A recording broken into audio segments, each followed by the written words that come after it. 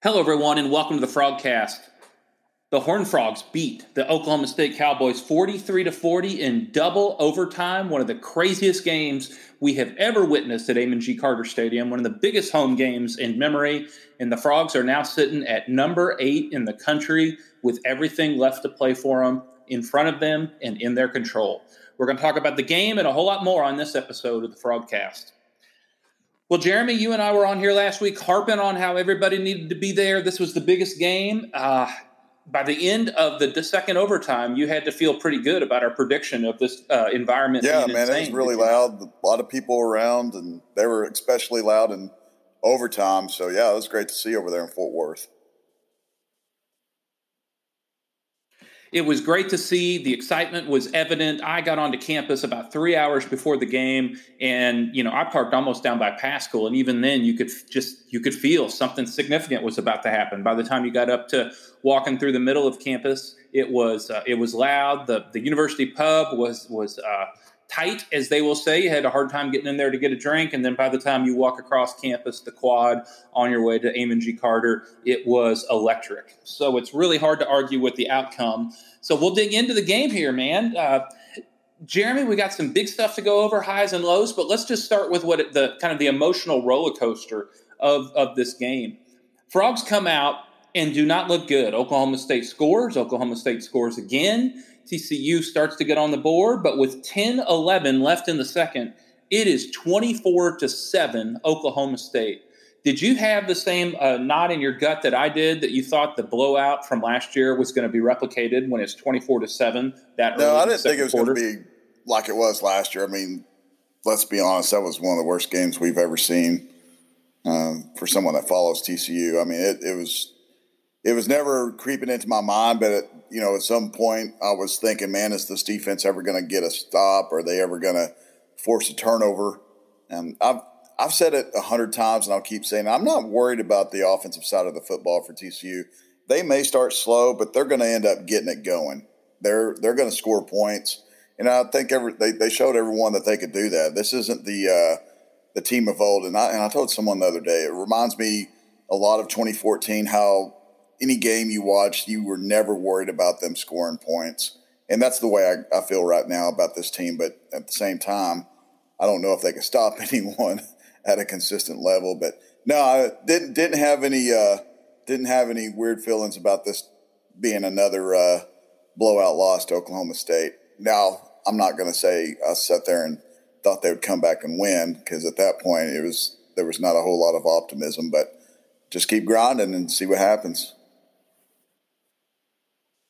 Well, what do you attribute to the slow start? Because by the time the Cowboys jumped out to a 24-7 lead, I will admit I was like, man, I don't even know what's not working right now. But what do you attribute to the slow start for the Frogs, especially, basically on both sides? Man, I don't know. I mean, Oklahoma State's a good team. I mean, let's be honest. They were number 8 for a reason, and I think defensively we all saw what was coming with the last few weeks. I mean, the defense was giving up some big plays, whether it was teams throwing the football against them or running the football.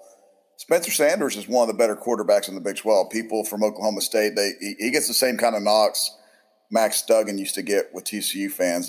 He's not real consistent, but he's been playing really good football this year. And I think he looked really comfortable those first 2 drives. He had 151 yards, and you're just thinking, man, they're going to end up getting 600 yards today.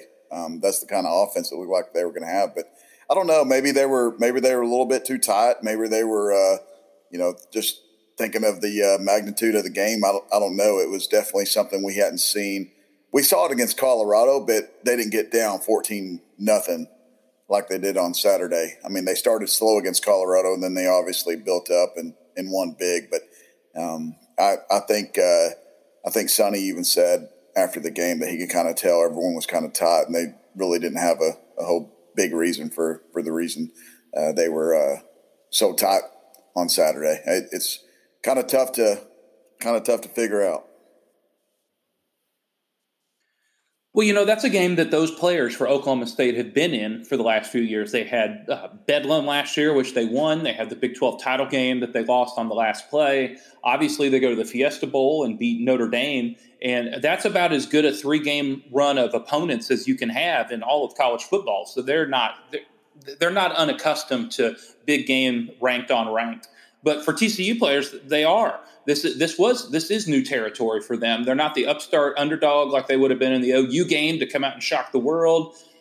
This is the third straight week of playing a ranked team, and this was the best team in the Big 12. And they basically, Oklahoma State came out and gave them their best shot through everything they had at them for the first quarter and a half, and the Frogs were somehow able to withstand it. And so I had a couple people tweet at me, don't you love when people clap back at us, man, that we actually, I love the clapbacks. But I take it, man. I'll take it. Jeremy, you had better praise the defense after all you said about them on last week's episode. And I'm here to praise the defense. Someone called me out for that? Someone called me out? Yes. Yeah. Yeah. I want to know who that was and figure out how they thought 262 passing yards was good for a defense in one half. Yeah.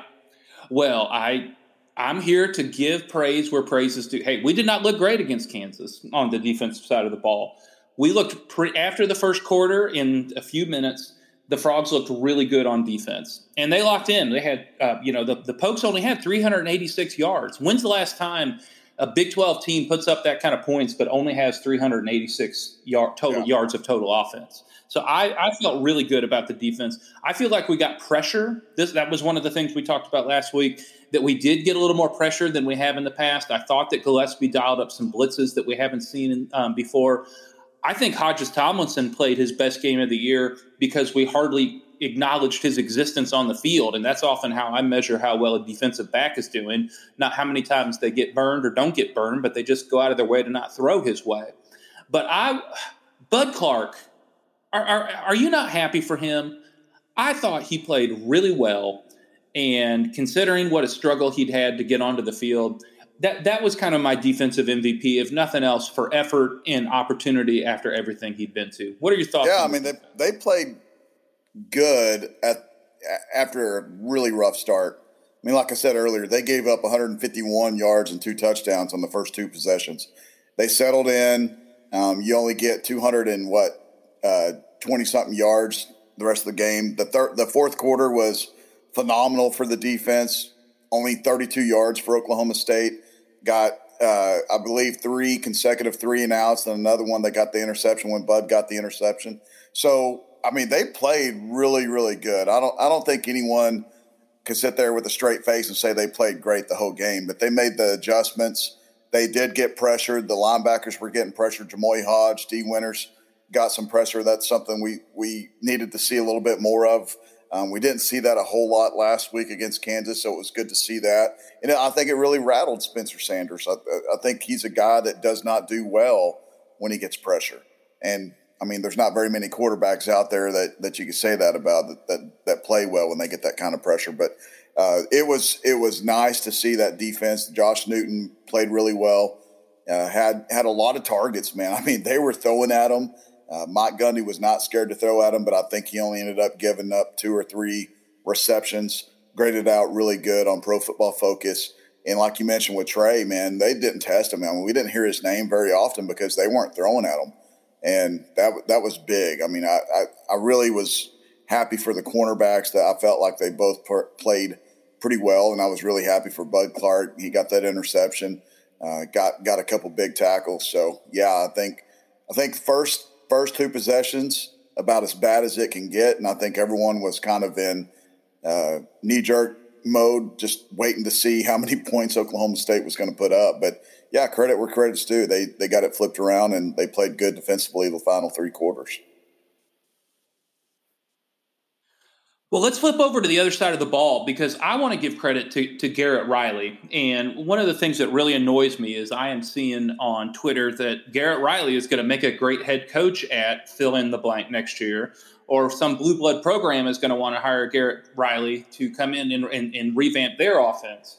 Well, right now he's got to get the Frogs to the Big 12 title game, and maybe who knows what may be bigger after that. But I was really impressed with the non-knee-jerk reaction of Riley and this offense after they find themselves in a hole at 24/7. One of the things that I saw is they just continued to run the ball even when they were, playing from behind the six, figuratively and literally. They just kept running the ball, doing everything they could to run the game plan that they wanted to run. And the offensive line, I thought over the long haul of the game, they finally were able to begin to impose their will. The offense rushes for 224 yards. Kendre Miller goes for 104. It's really hard to argue with. The long arc of the game plan on offense eventually worked. And they did two things that I think are absolutely essential for the Frogs to be able to continue to win. They continued their commitment to the run. The offensive line eventually began to impose their will, and you get the ball to Quentin Johnston.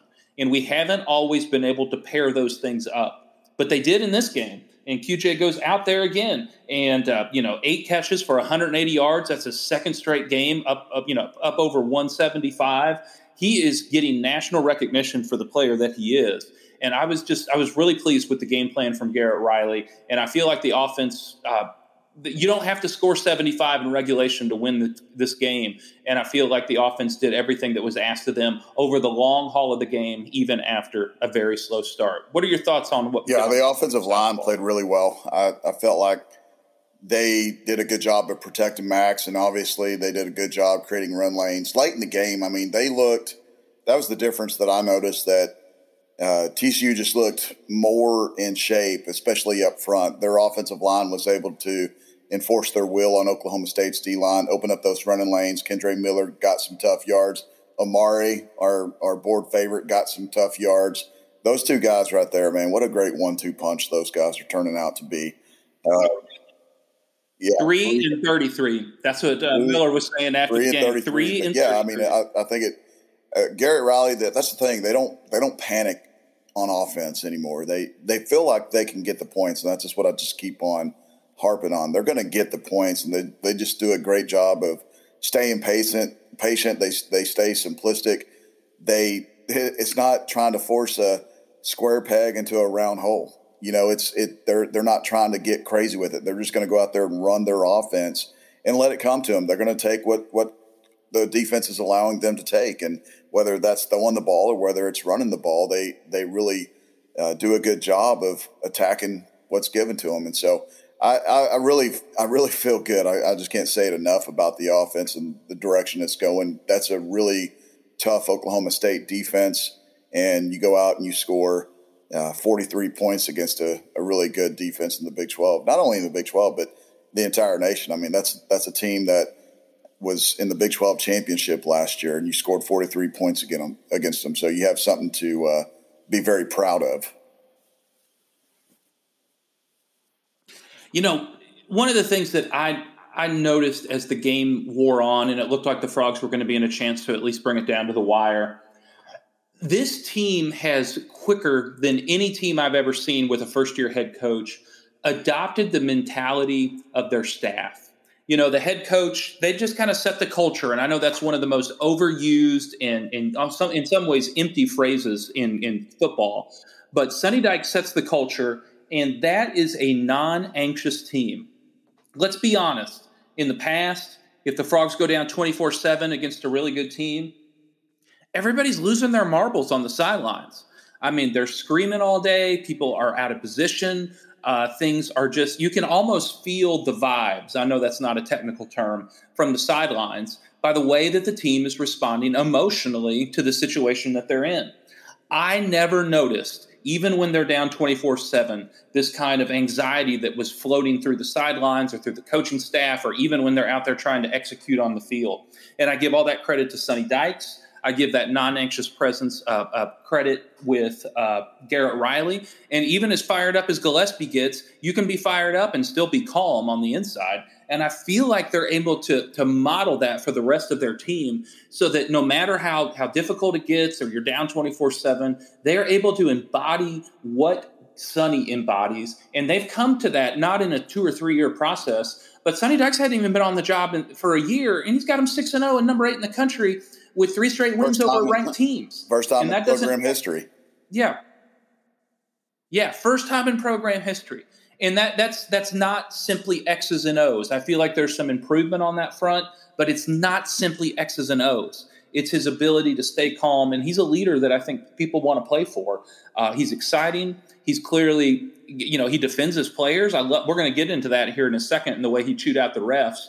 But I don't want to say players coach. That's what people say when they want to be buddies. Sonny's in charge, and you want him to be in charge, and that looks like it's reflected all over the field. I think he's a players coach because I think he knows how today's players want to be treated, and I think he knows how to relate to them and how he needs to react to certain situations. And I mean, like you said, there's no panic on this team, whether it's on offense or defense.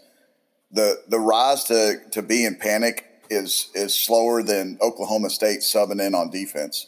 I mean, that's how bad. Yeah, we'll get to that. Right. But I mean, it's one of those things where they do take on the persona of the head coach. I mean, Sonny does get fired up every now and then, but to be honest, I mean, he doesn't go crazy. He just stays patient, and the players have just really bought into that. And that's what you're seeing right now is a belief from these players. There's some new faces there. There's some new faces, especially on defense, but it's a lot of the same guys. And it says something when you have a lot of the same guys that have really struggled over the last 3 or 4 years. And yet here they sit at 6-0. They're number 8 in the nation. Everyone's talking about them. You've got a quarterback playing above his mind right now, a receiver that many regard as perhaps the number 1 receiver in the nation right now. So, I mean, you've got some guys that have been around that program for 4 and even 5 years, and you're winning with a new face. And the buy-in, again, has just been phenomenal with those players. And I don't think they're ever going to go up there. Sonny's never going to go up there and say, yeah, I think they're playing different because I'm a new coach or anything like that. And they're going to be respectful to Gary. But, I mean, I think deep down inside, and they'll probably tell you off record, yeah, the mentality's different around here, and that's why we're winning. So, and sometimes that's all it takes, a big culture change like that. We all saw that. We all saw that in 2014 when Gary finally decided he wanted to get with the game on offense and run an offense that can score a lot of points instead of a team that wanted to run the football and run the clock down. And look at all the results we saw in 2014. It's the same thing we're seeing here, guys. It's a different brand of football that those players have played over the last 3 or 4 years. So I think we're all getting to sit back and enjoy the ride, and those guys are having a lot of fun doing it. There's 2 guys that I feel like embody how exciting the program is right now. And it's not Max, and it's not Quentin Johnson, and it's not Kendre Miller, as much as that's kind of the 3-headed monster that makes the team hum. Of all of the guys we picked up in the portal, Wiley is my favorite. Now there's part of me that loves the slow tight end that knows how to get open downfield with good hands and get in the end zone. But I feel like he is an embodiment of, I've got one last opportunity. I'm transferring inside of the conference to go to a team that has had struggles for the last few years. And I think he's the unsung hero on the offensive side of the ball. And that guy plays with reckless abandon and with pure joy. I mean, like, he just loves being on the field. And that, not the touchdown pass that he caught when they ran that the wild frog and zone read with DeMarcado, and Max took it and found him there, and they had to overrule a terrible call on the field. Yeah. All right. Let's talk about that. I want to get to another play, but tell me about. I'm down in where I was in the south end zone, and I'm like, how did they not call that a touchdown? Did it look like he was in from where you're at? The press box? Person that thought that wasn't a touchdown was the guy that thought he was down. I mean, everyone in the stadium, we were shocked in the press box when they reviewed that play, and we were all trying to figure out what the heck he was looking at. And what's even worse, we're trying to figure out why it took so long for them to acknowledge that it was a touchdown. I mean, why? It took forever, and we're like, what in the hell could they be thinking about or talking amongst themselves? Like, it's a clear touchdown, but I love the play design. I love the way things are really creative on offense, and you get your tight end involved. And I'm with you, man. I like Jared Wiley. He's a fun guy to be around. Great interview. And you could tell he just loves being at Texas. And anytime, it's funny when him or Quentin Johnston score, it's always they always run over and give the Temple T to each other. So anyone ever wondering why they're doing like a T symbol, that's they're doing it for Temple. But yeah, I love that play, and I love the play that he had a few moments before that when he went about 10 feet in the air and caught that ball. Yeah, that was the play that I was winding up to get to. He was lined up there in the right slot and then just made his way across to the east side of the field. And when that ball went up, I was like, "Oh my gosh, they overthrew him." That guy's got some ups. I mean, I know he's tall and he's got a long wingspan, but he went up and got that thing. And I think that is another one of those forgotten plays that's easy to forget, that without it, I'm not sure this comeback happens in exactly the same way that we wanted it to. So Jared Wiley, he is just an embodiment of the excitement in this program. And I'm so glad that he's getting this last chance to play college football at TCU. And he's earned it. And he's not all transfers are guys that are washed up. It's just a guy needs a better fit or a fresh start. And if he can tell that story to other guys at good programs or guys that have kind of exceeded what they were graded out of high school at G5 programs, I think we're going to be able to continue to fill that roster with Jared Wileys. They're going to be able to come in and make their mark at a good program, at a great university. And I'm just really excited for him and what he's doing for the team. And like I said, he really loves being at TCU. Anytime after a game, he's one of the first kids that are tweeting about it. You know what I mean? He's tweeting out the TCU won or whatever, retweeting TCU football. So you can tell he's really proud to be up there at TCU and really happy. Well, we've already referenced 3 and 33, but I feel like Amari DiMercato is a 29-year-old Mormon that went on a 6-year mission and got to come back and play more. I was explaining to somebody just how long he's been in the program, but he's not going to be the leading rusher in hardly any games, but he's still got some tread on those tires. And I continue to see him contribute out of the backfield, being able to catch the ball. One of the things he's good at that I don't think gets recognized enough, I think we mentioned it a couple weeks ago, that guy knows how to pass block.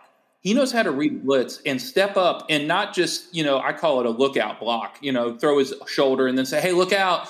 But he steps up there and he takes a hit. And he did that a couple of times yesterday in order to keep Max clean for just an extra second to get the ball downfield.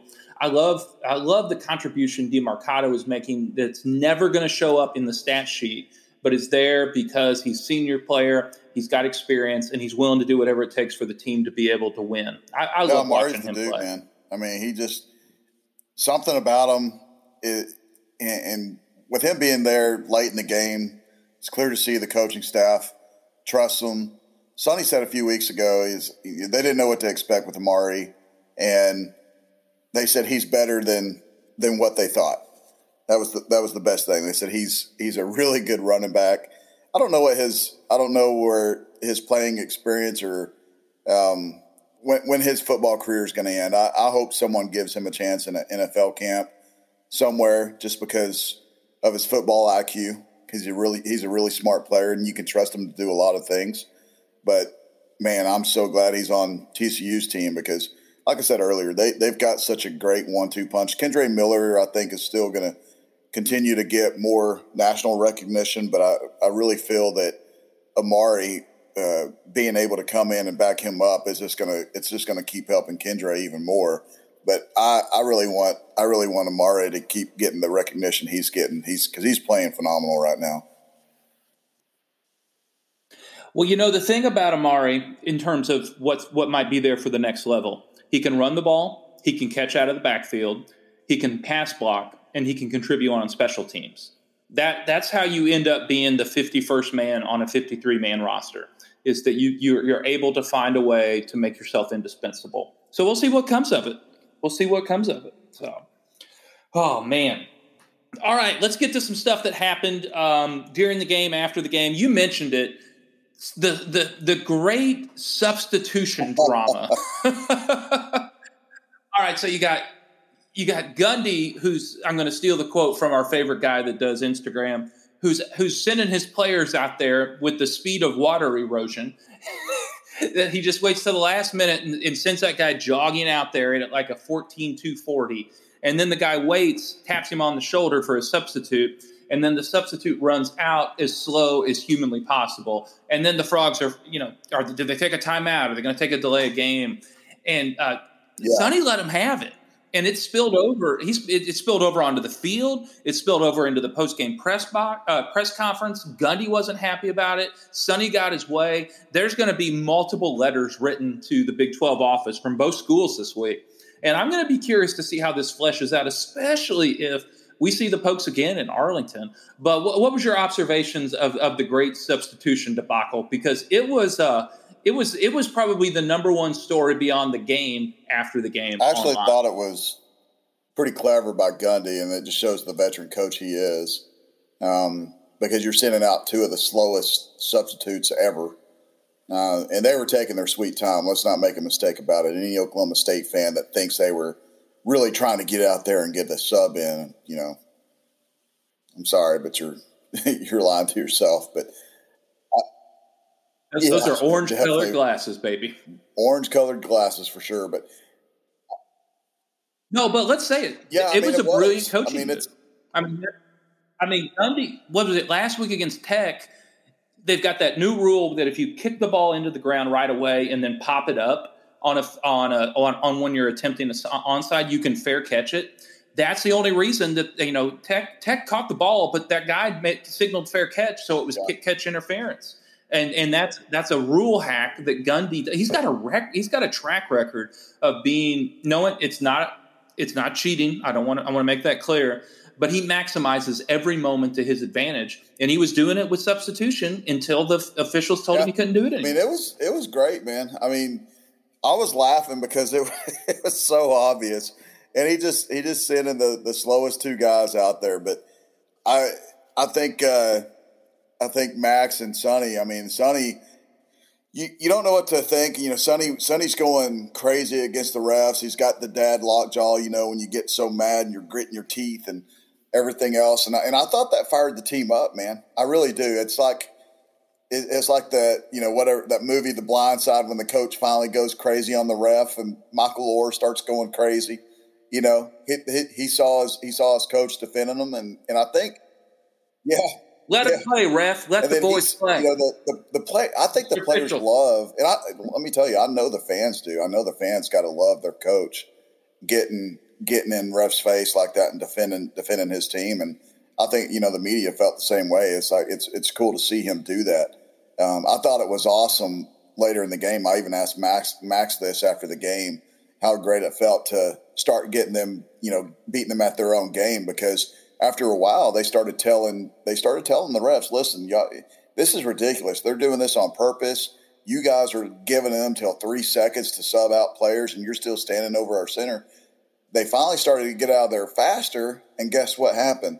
They would get caught 12 men on the field, or they'd get caught being offside. So I didn't think, when TCU subbed later in the game, Oklahoma State wasn't trying to pull that crap after they got caught a couple times being in that position. So kudos to Sonny and Max for, fixing that problem and making sure they weren't doing it again, because it was, you're right. It was definitely the story of the game, because you're sitting there watching it and everyone's booing like crazy, and you can't. One of them, I mean, they literally were standing over the ball with 3 seconds left, and how are you supposed to run a play?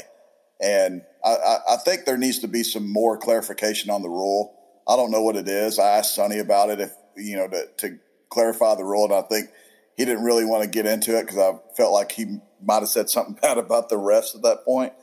But I think we all need some clarification on how much time exactly. If a team on offense subs out a guy with 15 seconds left, a sub should not be coming in on defense with less than 5 seconds. That just needs to be fixed in there somewhere. Well, I can guarantee you the phones will be lighting up to the Big 12 offices out there near Las Colinas on Monday. So there's going to be some clarity come down from the Big 12 office, and I'll be interested to see how that shakes down the rest of the season. I know that TCU will want to go fast on offense. I don't know who else in the conference is going to play at that pace, and I know TCU doesn't always play at that pace. But all my eyes are on Austin this weekend, and I'll be interested to see how that. It will be great for Oklahoma State fans online that are conspiracy theorists, of which there are legion. That if Texas continues to catch a break on the substitutions in the way TCU did in the second half, or that the officials enforce it that way, Gundy's going to go off at the post-game presser again, and it may be even magnified. So I'll be curious to see how all that shakes out when Oklahoma State goes to Austin. Are they playing that game in Austin? Man. Yeah, that game is in Austin. Well, let me double check. I think it is. Yes. That's not fair for Texas. Getting the Iowa State and Oklahoma State. Yeah, not only do you get Matt Campbell at home, but then you get to. No, I'm wrong. It's in Stillwater. Okay. I'm sorry about that. You're right, and I'm wrong. I'll say it. Don't give me too much credit. That's right.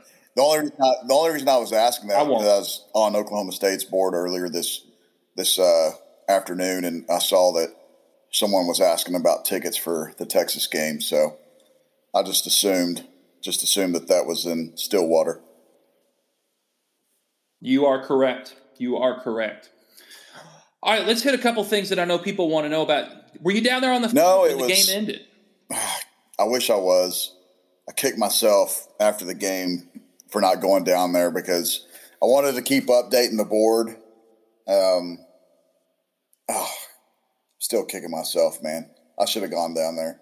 No, I was in the press box, Jeff. I know you were. I didn't know because I knew some reporters went down. I knew some of the national guys went down. I was just curious if you ended up going down on the field because I wanted to hear from somebody about what it was like. So you're up there in the press box. What did it look like to see everyone rush the field as the game ended? I mean, it's pretty cool. I mean, that's twice now. Twice now this season that you see that. And I think that was a little bit funner for that one based on the way the game ended just because there was so much emotion going on. What was cool, though, is the end of the field that they scored on because that was right in front of us. So the first overtime, they were down there at the south end zone. We could see things, but we couldn't see things really well. But you had a really, really good view. Basically where my seat is pretty close to the goal line down there on the north end. So I was happy to see that score. Well, let's go to that last play. So the game-winning touchdown, old men everywhere had to love that final play. You've got Max Duggan under center. There's this position that some people don't know about called a fullback. And then you got Kendre Miller as what we used to call a tailback.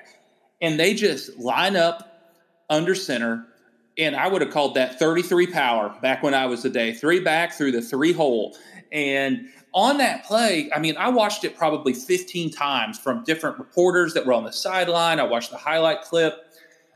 Kendre got hit before he got to where the fullback was. Every yard he gained was yards after contact. He had been hit before he got to the line of scrimmage and still got his way right into that right into that end zone. And so that play was nostalgic in a lot of ways, but it wasn't clean. But Miller just was determined to get into the end zone. And the play before that, I want to get Max Duggan some credit. This is the difference. I know he's hurt, so I'm not dogging on him. This is the difference between Jalen Daniels and Max Duggan. Max is racing down to the 1, and he's got just an outside chance of stretching that ball out with defenders near him to get into the end zone. But he chooses not to put the ball at risk because he'd rather be first and goal right down there at the 1 or 2. And he just cradles the ball and goes down and sets up the first and goal rather than stretching the ball and risking that. And again, that's not going to show up on any ledger sheet. That's not going to show up in the box score. But Max Duggan was smart enough to live for another play because all they needed to do was move the ball a yard or 2, and they were going to win the game. And I think that's one of those intangibles that Max brings. I know it's not going to fit in stats. I know it's not going to fit in analytics, but that's one of the reasons that the next play they were able to stick it in the end zone because Max was smart enough to not try to risk it and live to fight for another down. You can't put a size of the man's heart on stats, Jeff. I mean, no, you can't. I agree with you, man. No, you can't. As soon as they ran that first play, and I think Kendre got 7 yards, I knew then that TCU was going to win that game in double overtime. Just the way, like I said earlier, the way the offensive linemen were just beating down the defensive linemen for Oklahoma State. I mean, they were just they just had so much more energy than what Oklahoma State did, and the way Kendre was running. But that play by Max, man, what a great play. And that's the play that we've all seen Max make for how many years now? 3 years, now 4. 4 years. Well, I think it was the same zone read that he ran to beat Texas in that right up there in the north end zone. In the same uniforms too. but it's fun to see him do well because Max didn't start the game hot. I mean, he was skipping passes, throwing passes low, but it's not how you start, Jeff. It's how you finish. And he finished really good. Made some really good throws, made some really good decisions. He's sitting at 16 touchdowns with 1 interception still. And that interception, I still think it should have an asterisk next to it because that was more like a punt, Just throw a deep ball into the first half. An arm punt.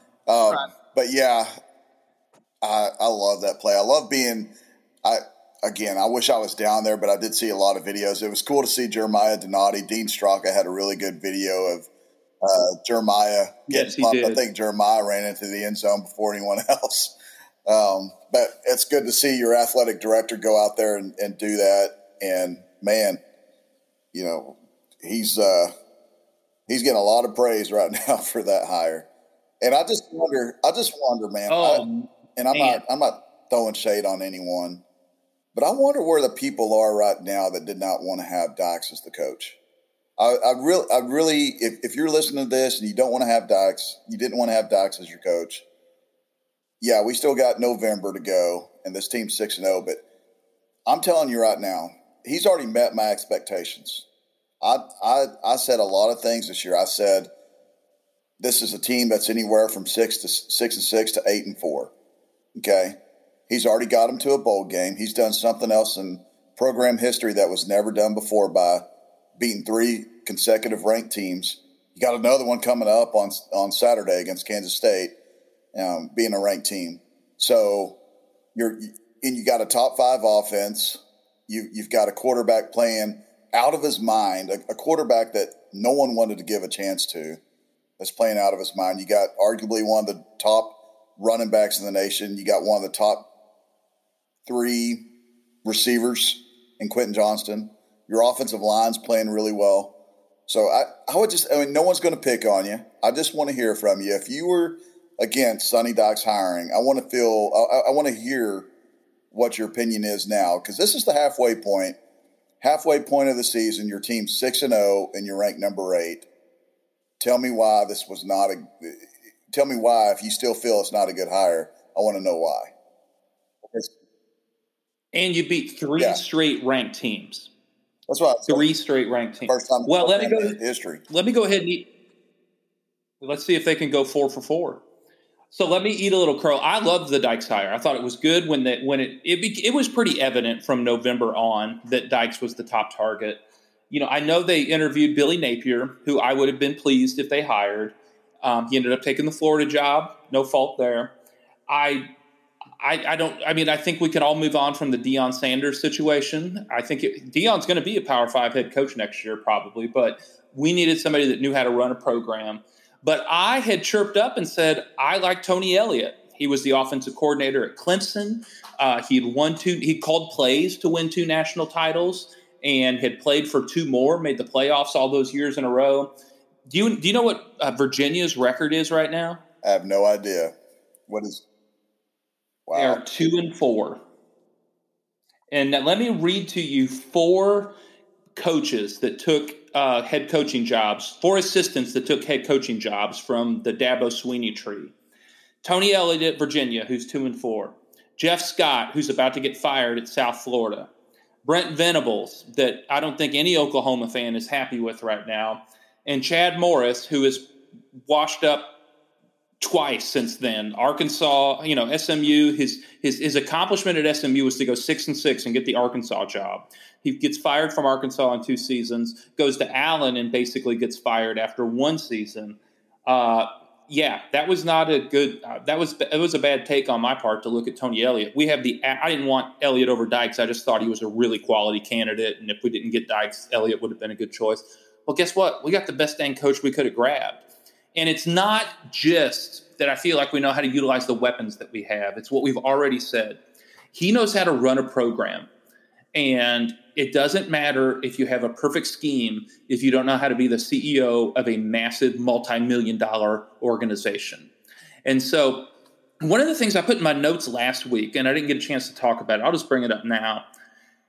What I love about Donati is that he's not talking – he did not lose sleep over the fact that Dykes had a bad experience at Cal. Why don't you let Cal pay for it and let Dykes learn from it rather than hold it against him forever? And that's the weird thing about college football. You know as well as I do, you can get fired in the NFL and get another job the next year, right? In college, if you somehow didn't do great at one stop, it means you should never get another head coaching opportunity again. Well, Donati was smarter than that with Dykes. And Sonny's real honest about what he did right and what he did wrong in Cal. And I'm so glad he learned. I'm glad he was able to learn on somebody else's nickel. And we're really lucky to have him. We are really lucky to have him. And anybody that thought that it was a bad hire, they can just humbly email me and tell me how wrong they were, and I will read it on the Frogcast. Or they can just say, hey, I'm happy that we're where we are. Because the haters are silent right now. Is that not true?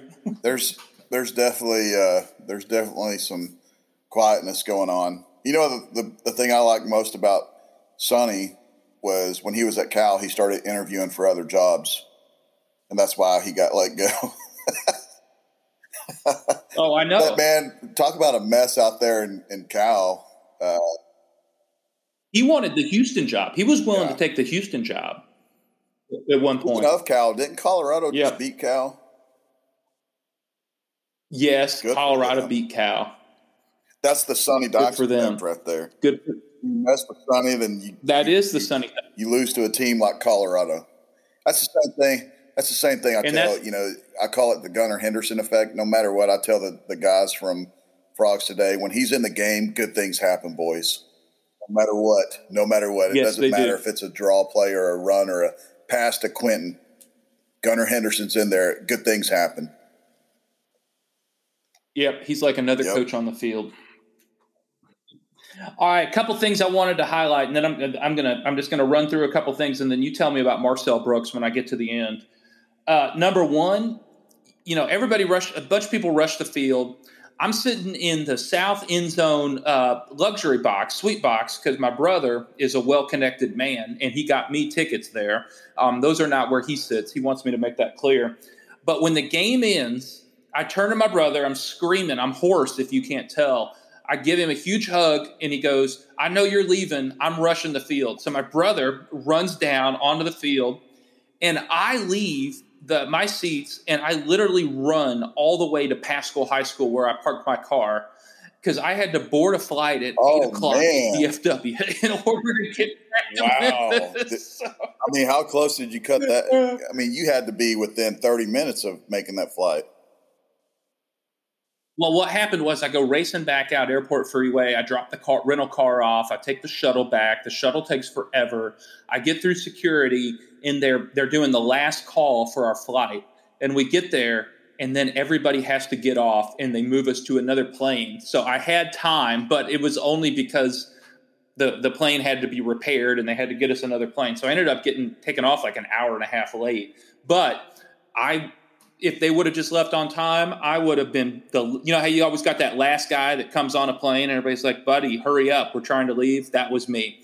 Wow. I'll tell you what, man, you are cutting it too close. I wasn't banking on double. I would have had some crazy anxiety going on, but what do you do? I mean, because the game ended like right after 6, right? I mean, it's almost a 4-hour game. Yeah, it was almost a 4-hour game. It was. I think I put my key in the car at 6:35. Did you get on that plane? And I pulled out there I pulled into the Alamo Auto rental car return at like 7:08. Well,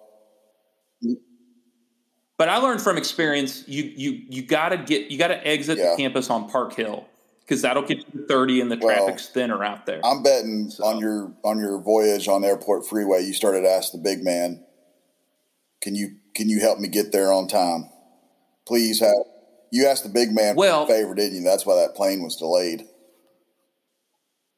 Well, this is why God made associate ministers. I was not on the books to preach this week. Our associate minister preaches one sermon in each Sunday, in each series, and Cody was up to preach Sunday. So I had to just be back and, be pastoral and prayerful and present and all that stuff. I didn't have to preach. So if I would have missed it, the world wouldn't have come to an end, but I would not have been happy.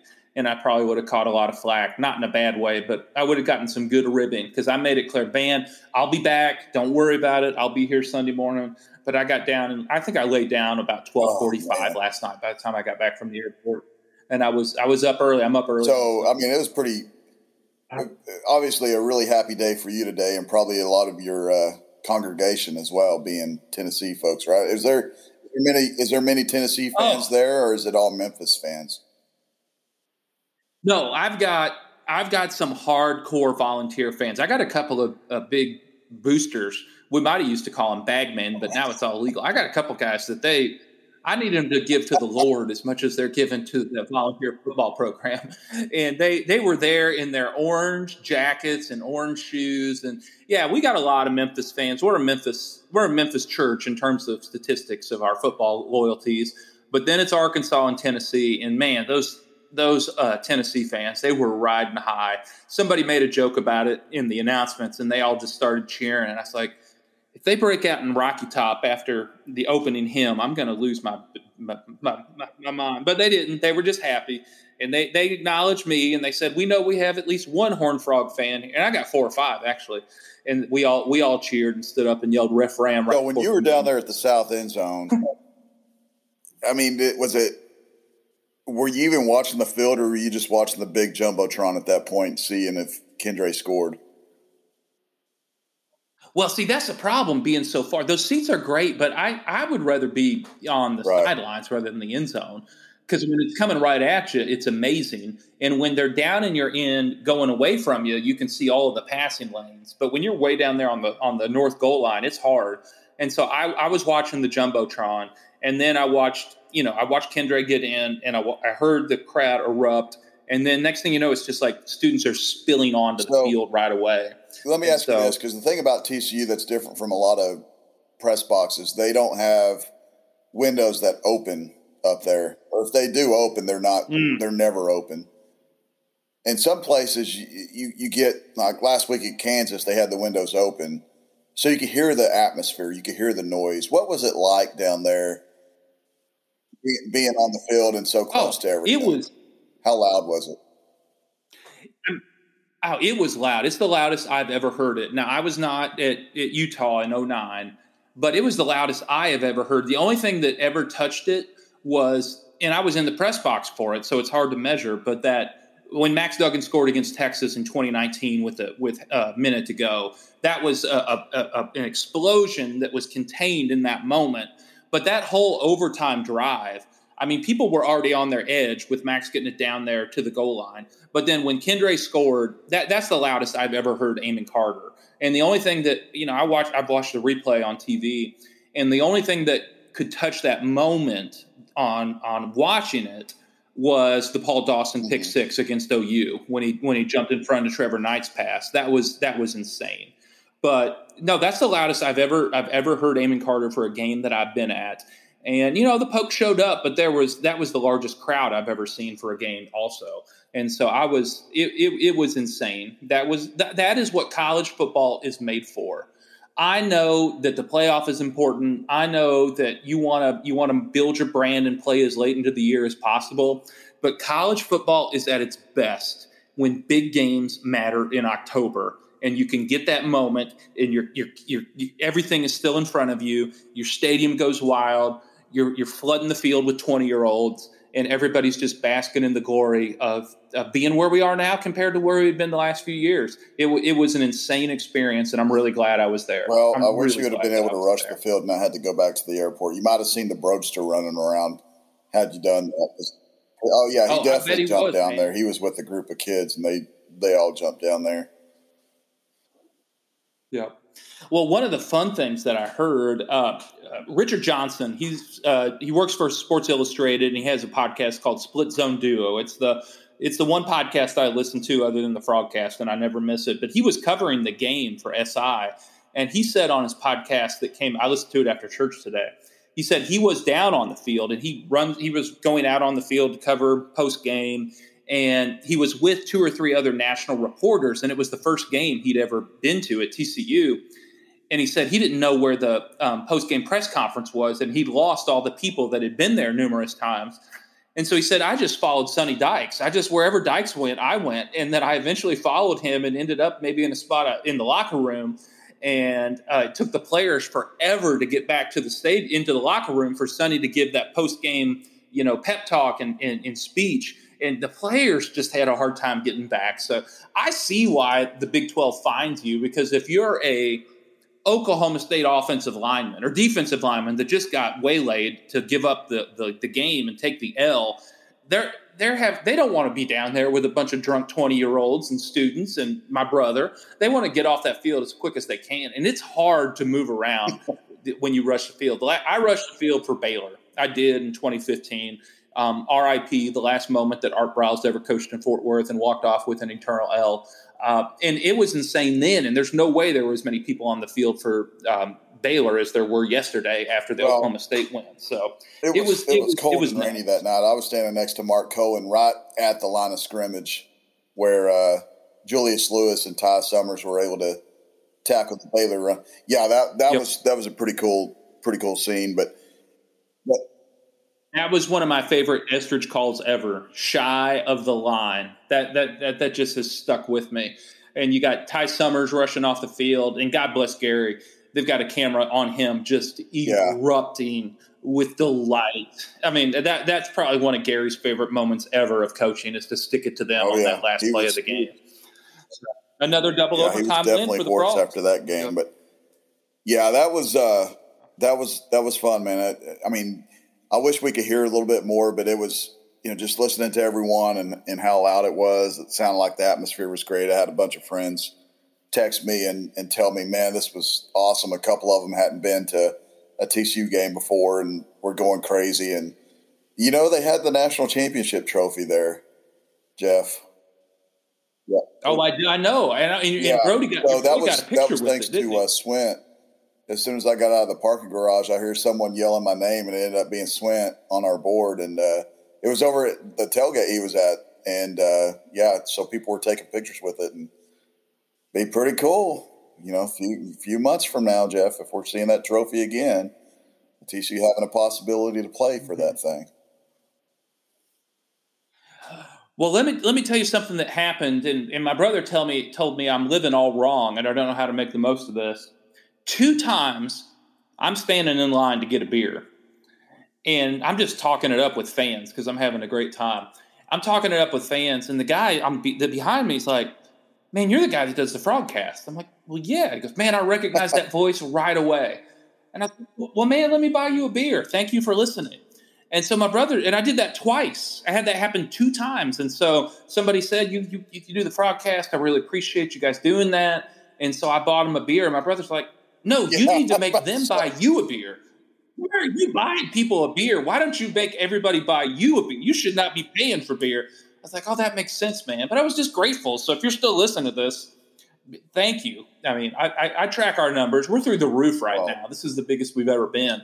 And I'm thankful for all 4,800 of you that are listening to this show. Thank you. But I need to start. I need to turn the tables there. So if you're in line and you hear my voice, you got to buy me a beer. Are we good with that? I think next time, that's how let that loyal listener buy you a beer.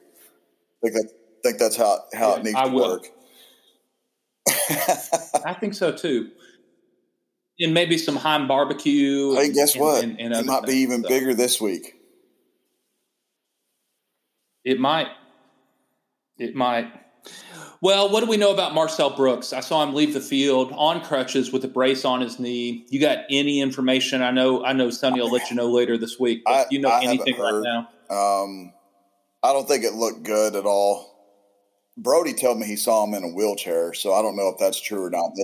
That's coming from an unconfirmed 14-year-old source, you know. Well, I'll trust him more than corrupt media like you. He knows his dadgum TCU football, and he knows every single one of them players. And he, you know, I didn't say anything about it to him, and he said he's asking me on the way home, "You think Marcel's going to be okay?" I said, "I don't know," and he said he was in a wheelchair when I saw him, and so I'm hoping that's not true, but the injury didn't look good, man, and you hate it for him because he's played so hard. He's worked so hard to get back where he's at now. He's such a good-spirited kid, brings a lot of joy to the team. I mean, he's just another one of those kids that, with the coaching change, it's brought out the best in him. And, you know, and you hate to see it for him because I really feel, and a lot of people ask about Marcel Brooks, and I know some people get agitated by it because he's not a superstar, but you do have a kid that people want to succeed. And I think for the most part, that's why people ask about him, because you just see the road that he's taken to try to get to where he's at now. And then to see that another freaking detour come up because of an injury is just, it's heartbreaking for him, because they're heartbreaking for fans because they want to see him do good. And I hope it's going to be good. I hope it's not the worst, but right now I'm just not real optimistic about it. No, anybody that leaves the field on crutches, let alone reported by a 14-year-old that he's in a wheelchair, there's nothing good about that. Nothing good about that at all. Well, what are we going to see this Saturday? 7 o'clock, big game, another nationally televised game against top 20 teams. Horned Frogs checking in at number 8. K-State moved up a notch. The Wildcats are 5-1. This is a team that the Frogs have had a hard time beating in the last several years. What do you think we're going to see this Saturday night against the Kansas State Wildcats? Steady dose of Taylor Martinez and Deuce Vaughn. Adrian Martinez. Did I say Taylor Martinez again? Where the heck am I getting that Taylor Martinez from? Because Nebraska had a quarterback named Taylor Martinez that played almost like him. He was basically a running quarterback, and he played for him about 10 years ago. And, of course, Adrian played quarterback for Scott Frost. Up. So Adrian Martinez, a steady dose of Adrian Martinez. And Deuce Vaughn, who might be the best running back in the Big 12, not named Kendre Miller or Bijan Robinson. Yeah. And then Malik Knowles. I mean, Malik Knowles is a really good receiver. But here's the thing. It's going to be very boring. If you're an offensive fan, it's going to be very boring for you to watch. Chris Kleiman's a veteran. He knows how to run the clock. He knows how to let the clock play into his hands. And they're not going to allow TCU's offense to have a lot of opportunity. I feel like Martinez is going to run the ball a lot. I would predict that he's going to run the ball anywhere from 25 to 30 times, because that's the running quarterbacks have had success against TCU's defense. Kansas State's a good team. They're well coached. Chris Kleiman's a really good coach. Their only loss, is to Tulane. Before you start saying, man, Kansas State lost to Tulane, has anyone seen what Tulane is doing right now? They're ranked number 25 in under-resourced private school. Is probably going to win the American. And if they beat Cincinnati, they're going to the 6-1 right now. They're 6-1, and they're ranked number 25. So Kansas State's only loss of the year is not to a bad team. I feel like TCU's team speed's going to be a difference maker, but I see this game kind of lining up how it was against Kansas. I really feel like Kansas State's a disciplined team. they don't have the type of speedy athletes TCU has, but they've got good athletes. I think Deuce Vaughn, like I said earlier, he's one of the best running backs in the Big 12. Knowles is a good receiver.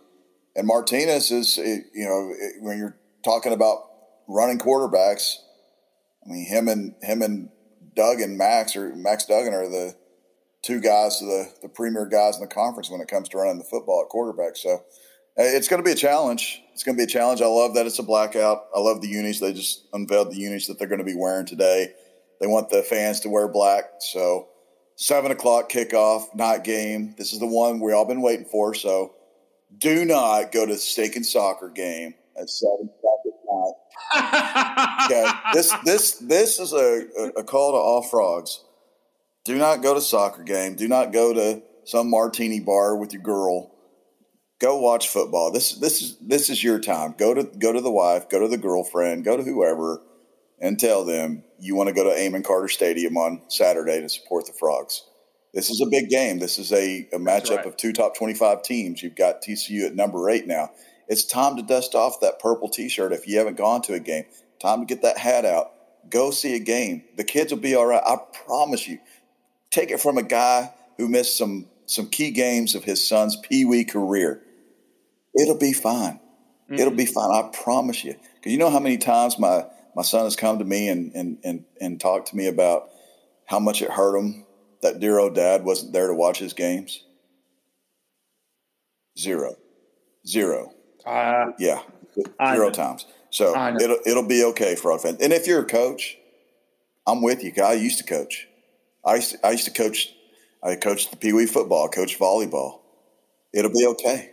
I promise you, it'll be okay. You can miss that select baseball tournament. You can do all of it. It's just for 3 or 4 hours on Saturday night. Go out there and do it. If you got to work, go to work. If we want to keep moving up in the world, this is what it takes.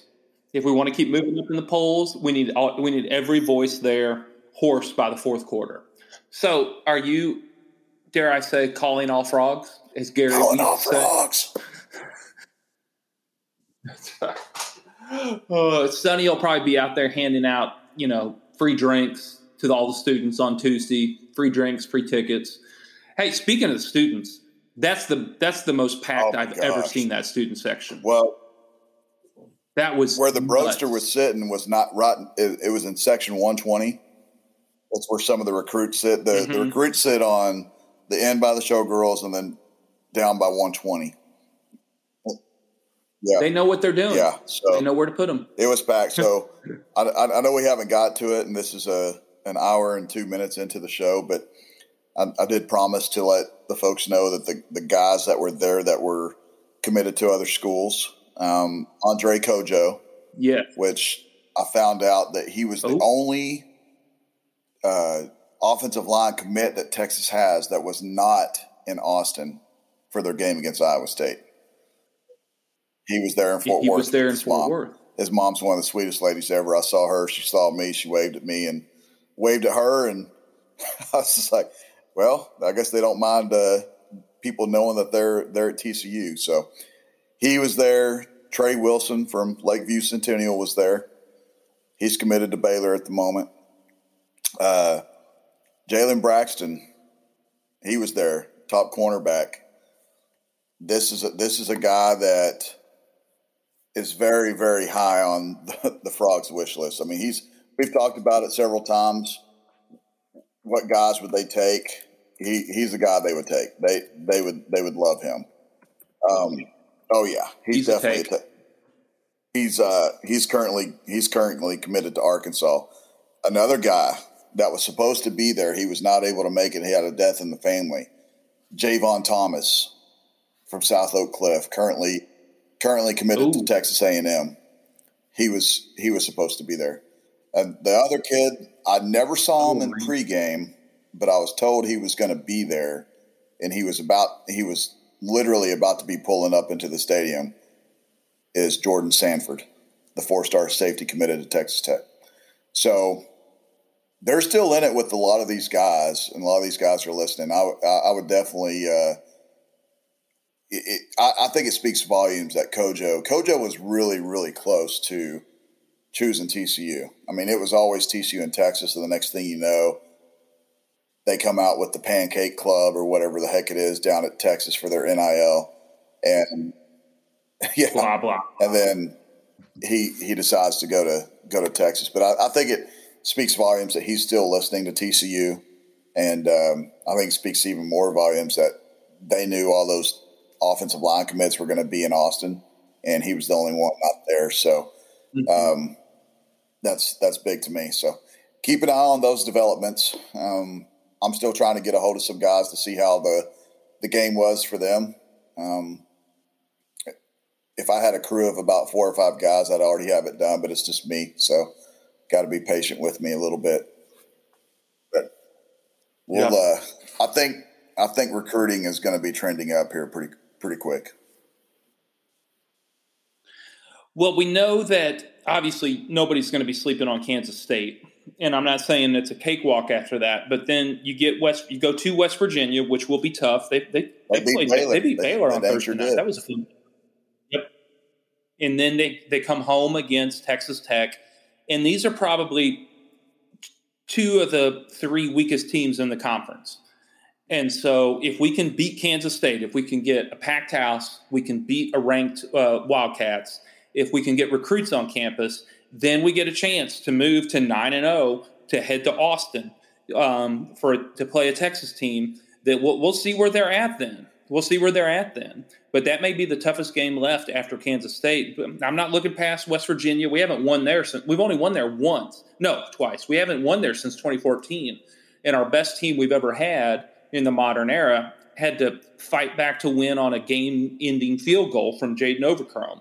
But man, if we can win this game, we got nothing but opportunity in front of us. So get out there on Saturday night. Get out there. If Jeff Mitchell, who had pastoral duties, I don't care if you were just sitting in the back watching. People need to see their. If you can make it from Memphis, you fly in and then you're sprinting to the airport to get on your plane to get back. Folks can miss other events they have going on, including soccer games.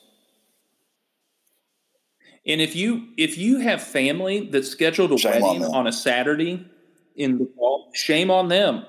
You know, you need the Mennonites and Amish have this tradition of shunning families. Dwight used to shun people, and you need to shun them. Why? Who would get married in late October in Texas? Absolutely. On a Saturday? I mean, just why?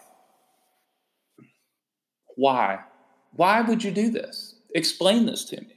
Anyway, all right. Everybody knows we're joking, and we're also not joking. I don't know who you're joking with. I'm not joking. I still get out to the thing. I know. I'm not. People always ask me if I'm free to do their wedding in the fall, and I say no. I'm busy that day. I already have appointments. As we're watching, we're talking, I'm just watching KaVontae Turpin return a punt that was inside his own 5 out to his own 38. So KaVontae Turpin's doing his thing in the NFL.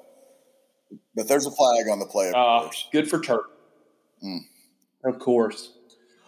And we, of course, are not breaking any broadcast rights by acknowledging what's happening in the Cowboys game. Right, because they won't hear this until later on. They won't. That's right. They won't. Well, Jeremy, we've got an hour and 10 minutes here, buddy. I think we're going to bring this thing to a merciful end. Anything else you want to close with? Big game Saturday. I think we're good. Big game Saturday. Be there, get out there, wear black, and be loud. Show up early, man. You can start tailgating before lunch, man. Enjoy this game. Hey, I do have something. You mentioned tailgates, so I would love to have a meet and greet with some of you guys. So any tailgates, I know my buddy Marty always invites me, and I need to go over to his tailgate. But I've got some friends looking for a tailgate spot on Saturday. So if you guys want to send out some tailgate spots, I'd be much obliged. We need some Horned Frog Blitz hospitality on display. Get Jeremy and his buddies there. If you don't want to host, and buy him a drink. Don't make him buy you a drink. No, don't give me any drinks because I don't need to be slurring up in the press box. No, you don't. people this morning were asking me, man, are you hungover? I'm like, no, I'm just hoarse because I screamed the entire game. I did turn and tell you all old people need to stand up. It's third down. And they looked at me like I just, cussed the church or something. I will say this. So my wife went to the game and she was there. She hates the heat. She absolutely loathes the heat. Does not do it. She sat out there and watched that dang game on the east side, people, in the sun. So I don't want to hear any excuses about it being too hot.